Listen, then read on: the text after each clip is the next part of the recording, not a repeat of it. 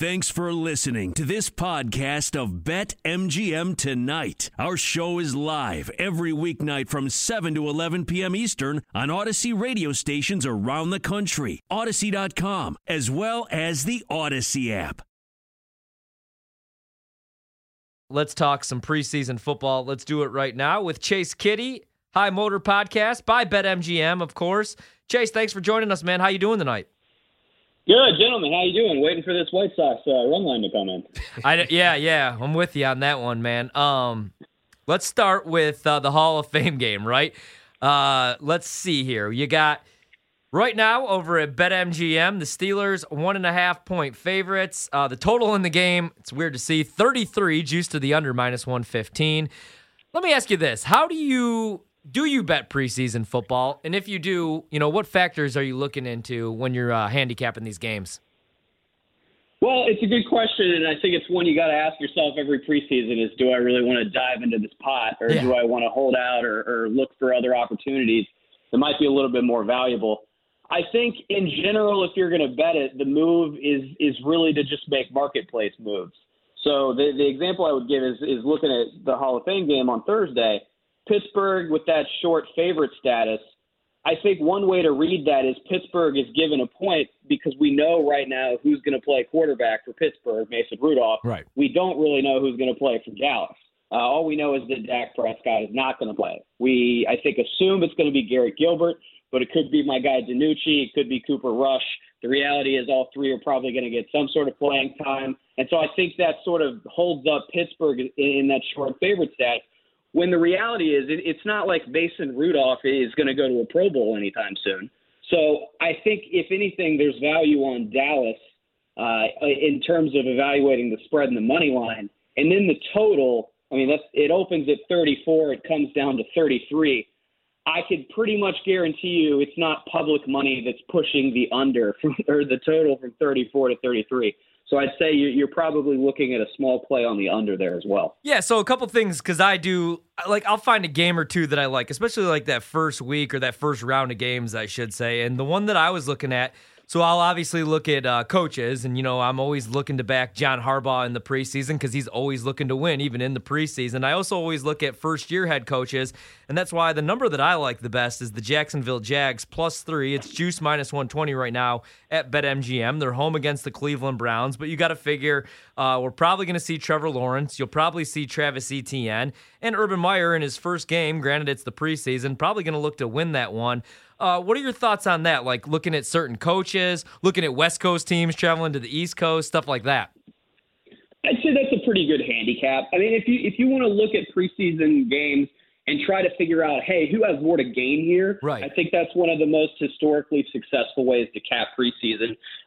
Jacksonville is a great example because not that win would necessarily mean anything, but with a new coach and a new quarterback and a new roster and all these new pieces, they're going to be playing deeper into the game in terms of evaluating what they have and actually trying to see how the pieces fit together versus a team like Cleveland that maybe has Super Bowl aspirations. Right. They're probably less concerned with how that game's going to turn out. We're joined now by Chase Kiddy of the High Motor by BetMGM podcast, talking everything NFL. And we already talked a little bit about the Steelers and the Dallas Cowboys in the preseason.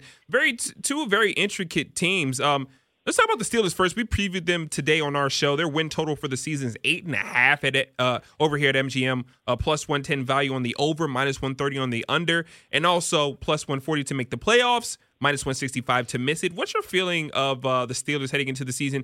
Me and my co-host Ryan are not very high on them. We feel like they're a shell of themselves. What say you?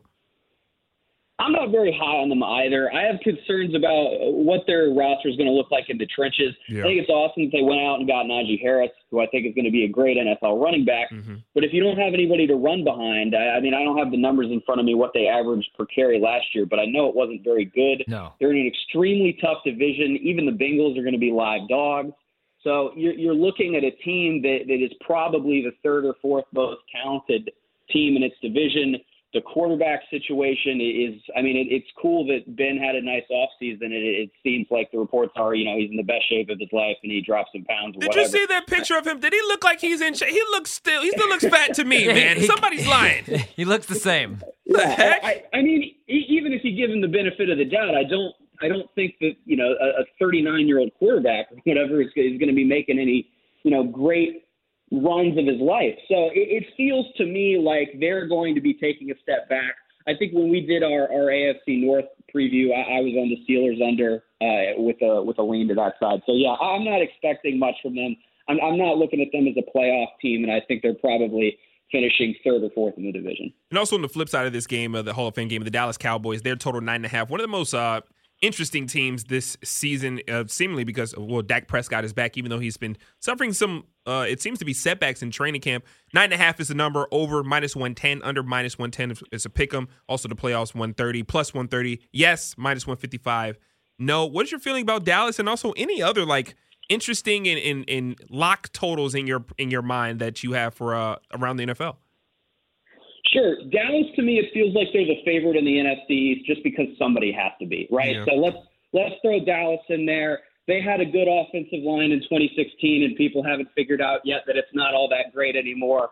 Dak Prescott we like, and all the other quarterbacks in this division are kind of So let's go with them. That's what it feels like to me.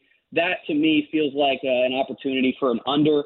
I think they could win this division. I personally think if you're going to have a value-based conversation, I would rather look at the Giants plus 450.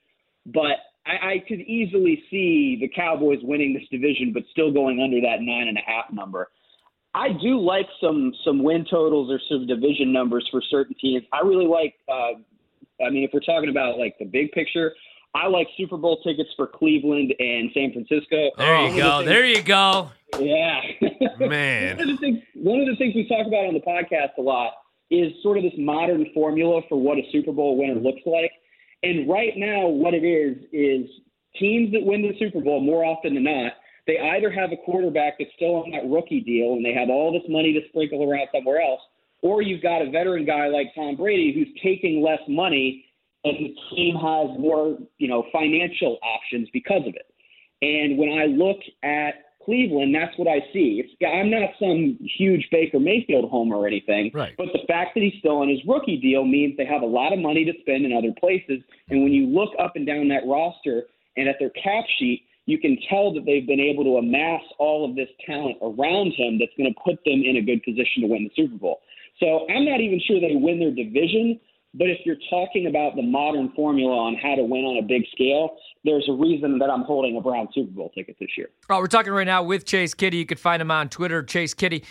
Chase, so I'm a huge college football fan. I love the NFL, man, but I love college football. So big fan of the podcast, High Motor by BetMGM. And about a week ago actually now, I checked out your guys' ACC preview, and I'm with you on two things. I love the Miami over, but I saw that you're big on the Duke under as far as the season win total, and then Clemson's under. Make the case, I should say, for Clemson's under this year.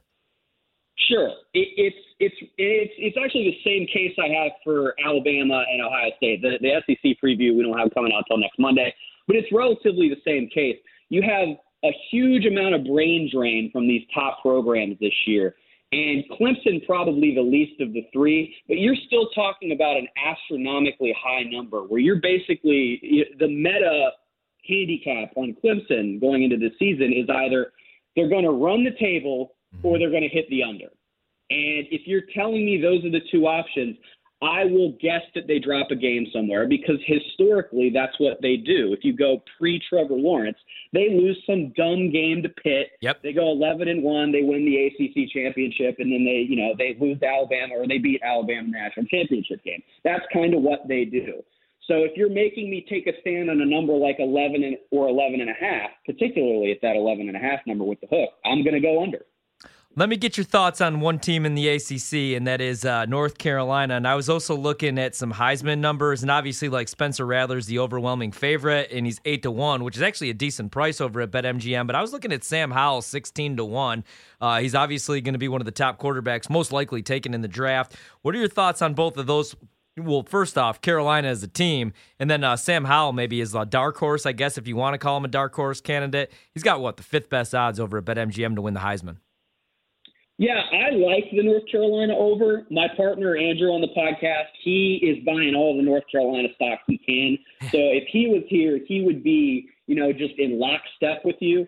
I'm a little skeptical to take North Carolina seriously on that level, but we've certainly seen, in terms of how in the Heisman, we have seen really well-producing quarterbacks from quote-unquote non-traditional powers in college football have great statistical years, go 10-2, be relevant on the national stage and win the Heisman. I'm thinking specifically like Lamar Jackson at Louisville, teams like that, programs like that, quarterbacks like that. So I don't think the how thing is crazy. I think reading the tea leaves for college football this year, I'm not saying it's going to be utter chaos at the top and we're going to have Coastal Carolina in the playoff or anything.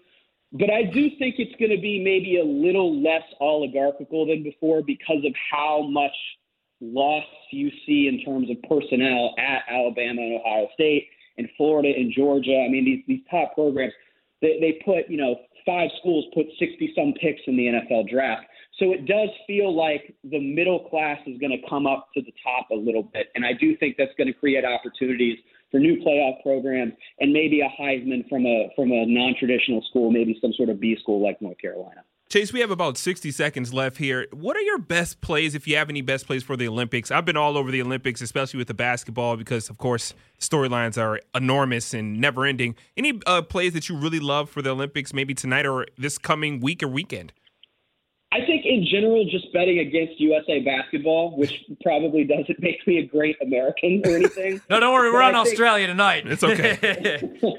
There you go. I mean, it just feels like, to me, they're laying really ridiculous numbers. Probably would have had more value if the sort of the roll-up games, the let's break a sweat games had been a little less rocky. I think that probably took some value away. But in general, I think there's probably an American handicapping bias on the American teams. So fading that USA basketball stretch, I think probably could win you some money in the long run. Chase, thanks so much for giving us a couple minutes, man. Hope to have you on again soon, especially during the NFL season with college football starting up here soon as well. Sure, anytime, guys. Thank you, brother. Chase Kiddy, you can find him with the High Motor Podcast, BetMGM.